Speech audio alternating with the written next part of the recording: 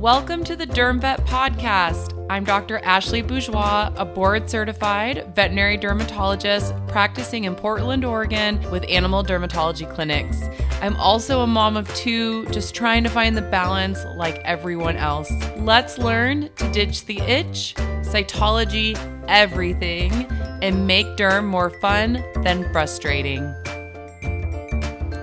I decided for this week's episode of the podcast, as I'm scheduling and gearing up to do some fun interview ones, which I'm so excited about.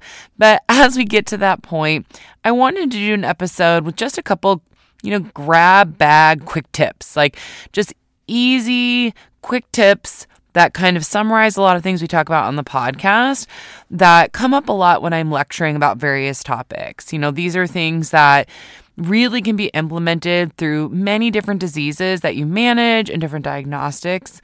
And you've heard a lot of these topics on the podcast, but this is just kind of a fun variety package of quick tips that I think can make a huge difference. Number one, quick tip. For cytology, practice makes perfect. Remember, there's many different ways that you can cytology and be successful. You know that I tend to like direct impression smear, many podcast episodes about cytology. It's just because I was trained to be more confident in direct impression smear. I feel really comfortable utilizing direct impression smear and feel like I get a better sample. If there's a crusted lesion, I use the edge of the slide to try to get under the crust. If there are draining lesions, you can kind of squeeze up some of that material and do just a direct, you don't even have to smear it, just a direct, dab of that. And one of my tips is that besides using the edge of the slide and making sure you're assertive with your technique is to try to use your non-dominant hand to help. So if I have certain areas, I'll either, pinch up the skin so I have a plateau of tissue or kind of flatten it out. If I have something like an interdigital space, I'll go to the opposite side of where I'm sampling and kind of push that tissue up. Same with, certain areas of the body, like around the perioral lesion, I'll kind of take my hand and get under that lip so that I kind of give myself a plateau of tissue that I can use.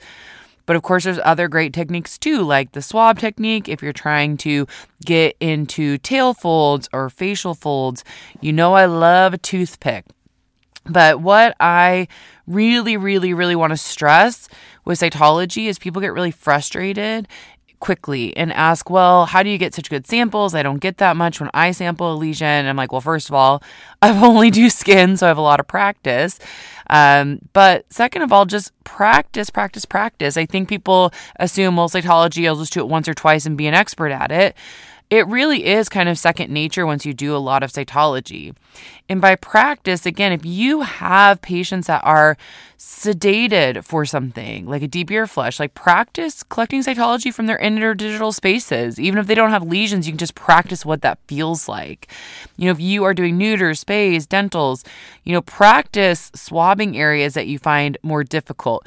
If you do a lot of exams on these patients, even though they're not coming in for skin lesions, you'll be surprised. You may find some skin lesions or practice going into the ears with otoscopy. You don't necessarily have to charge the client for it. And if it's a non-invasive thing, especially if they're sedated, it's not fearful for them. But just practice on the still animal. Do not give up. If you have a mentor in the clinic, if you have a technician who's really great at cytology, watch them, compare samples to what they're collecting, have them give you tips, because you usually can find some derm rock stars in a lot of clinics that feel more confident with cytology and can give you that guidance. But I always suggest that you practice in low stress situations. So if they're sedated, they're anesthetized, it's not an invasive procedure. So it's something that you can practice in those patients that are still. And then one, you may find some lesions. But two, when you do get the patients that are in front of the clients and are more active, you'll just have that technique down so you can feel more confident. So number one, practice makes perfect with cytology. Number two, let's move on to biopsies. Number two, if you biopsy something, I like to say go big or go home. And that for me is a couple different things. One, go big or go home is, please, if you have a decent sized lesion, do not take 2mm punches. I would say I'm trying to at least go 6mm punches in many of my cases, even 8. Only if it's an area that's kind of smaller or more vasculature, like a nasal planum, then I'll probably go down to something like a 4. But I really, especially in like a truncal lesion, abdominal lesion, if I don't have concern of like bleeding necessarily or closing the tissue over a certain spot, you want to give the dermatohistopathologist more tissue. That's going to maximize the chance that we're going to get an answer. And if you take these tiny punches, it's really easy for them to not really process as well, and you won't get as good of a sample. The other aspect of go big or go home is please take more than one sample if you have diffuse disease. So by go big in how many you take. If I have a diffuse disease, I am personally usually getting probably 4, at least if I can, maybe more. If you have different areas of the body that shows you lesions, get different areas. So if you have paw pad lesions and truncal lesions, try to get both.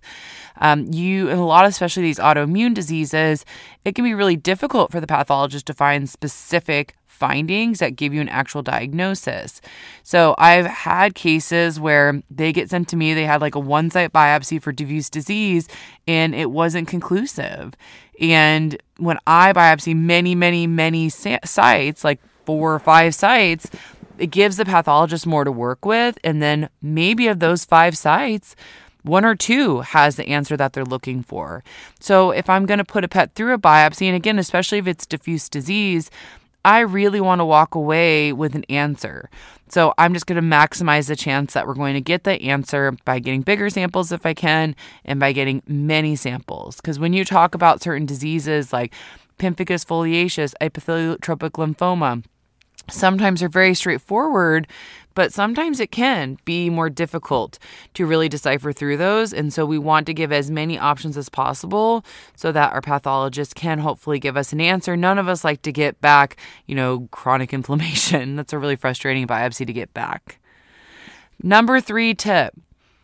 Please remember when we talk about things like multimodal approach to allergies, yes, or antipyretics are great. I mean, when I started practicing dermatology, we didn't have apicolor cytopoint. And it's amazing how much those have transformed, how much more quickly we can make these dogs more comfortable with those therapies. But when we say multimodal approach, we're including other things that are beneficial, like topicals, supplements in some cases. So especially topicals, the fact that we can bathe these pets, and we've talked a lot about different ways that topicals can be helpful. It doesn't just have to be when they're infected. But yes, when they're infected, utilizing things like 3 to 4% chlorhexidine, if it's a yeast infection, chlorhexidine can still work, but potentially using azoles in some of those cases topically. Of course, we love being able to manage those things topically, the infection itself. But do not forget about multimodal approach for maintenance. If we can minimize how many infections happen or how many pharmaceuticals that pet has to be on, that's wonderful.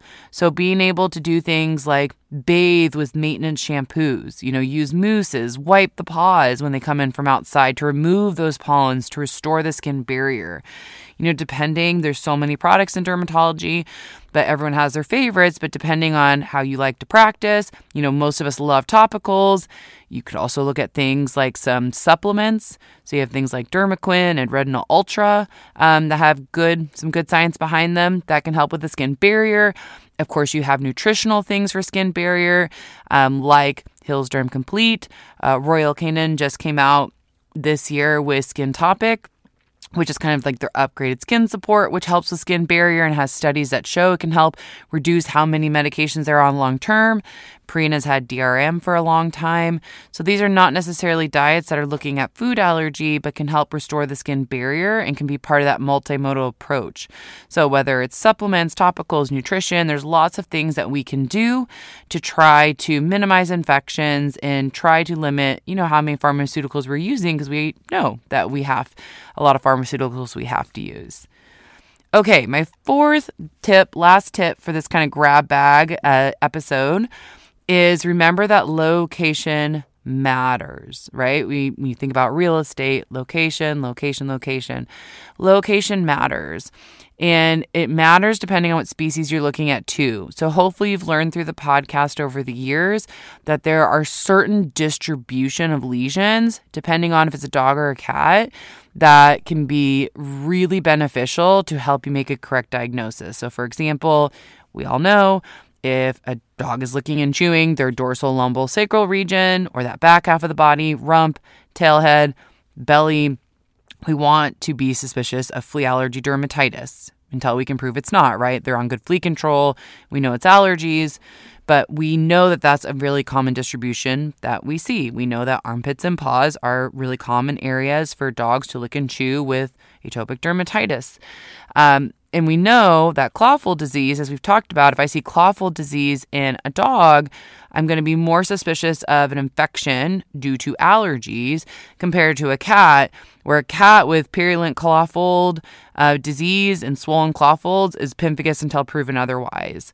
So knowing these little nuances can be helpful, and then that does not mean it's always 100% going to be the case. You practice long enough, you get wild things thrown at you, where the cat with purulent clawfoot disease is not pemphigus foliaceus. But if you kind of take that philosophy of looking for the horses before the zebras, a lot of these different distribution things can be so helpful in really guiding what you're doing. Protocols are great for dermatology, but we really want to use our mind and detective thoughts when we're working up these cases, right? We want to think through and not just say, oh, well, every itchy dog, we have to do a diet trial. Like, we really want to think through, like, where are the lesions? Because I know for me, if I'm evaluating the case, or if I'm a, client being seen by my doctor, like, I don't want to just always go through the same thing.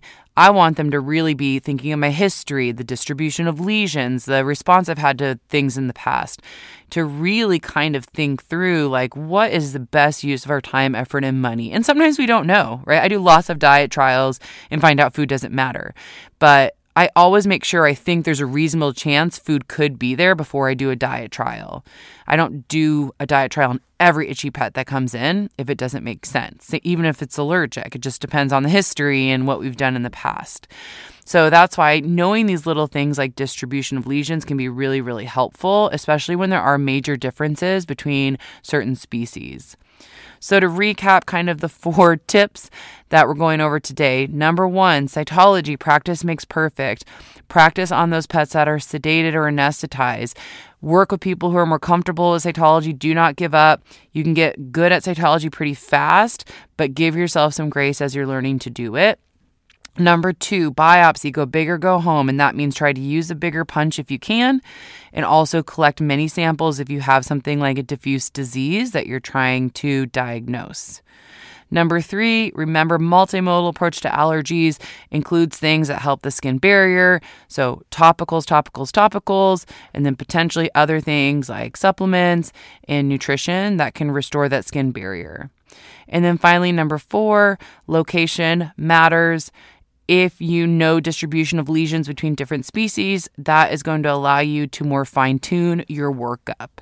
So I hope you guys found that fun, a little bit of a different flavor for the podcast this week. If you ever have ideas for the podcast, always feel free to shoot them at me, and keep an eye out for my social media, because I'm going to start doing more question boxes of what you guys want to see on the podcast.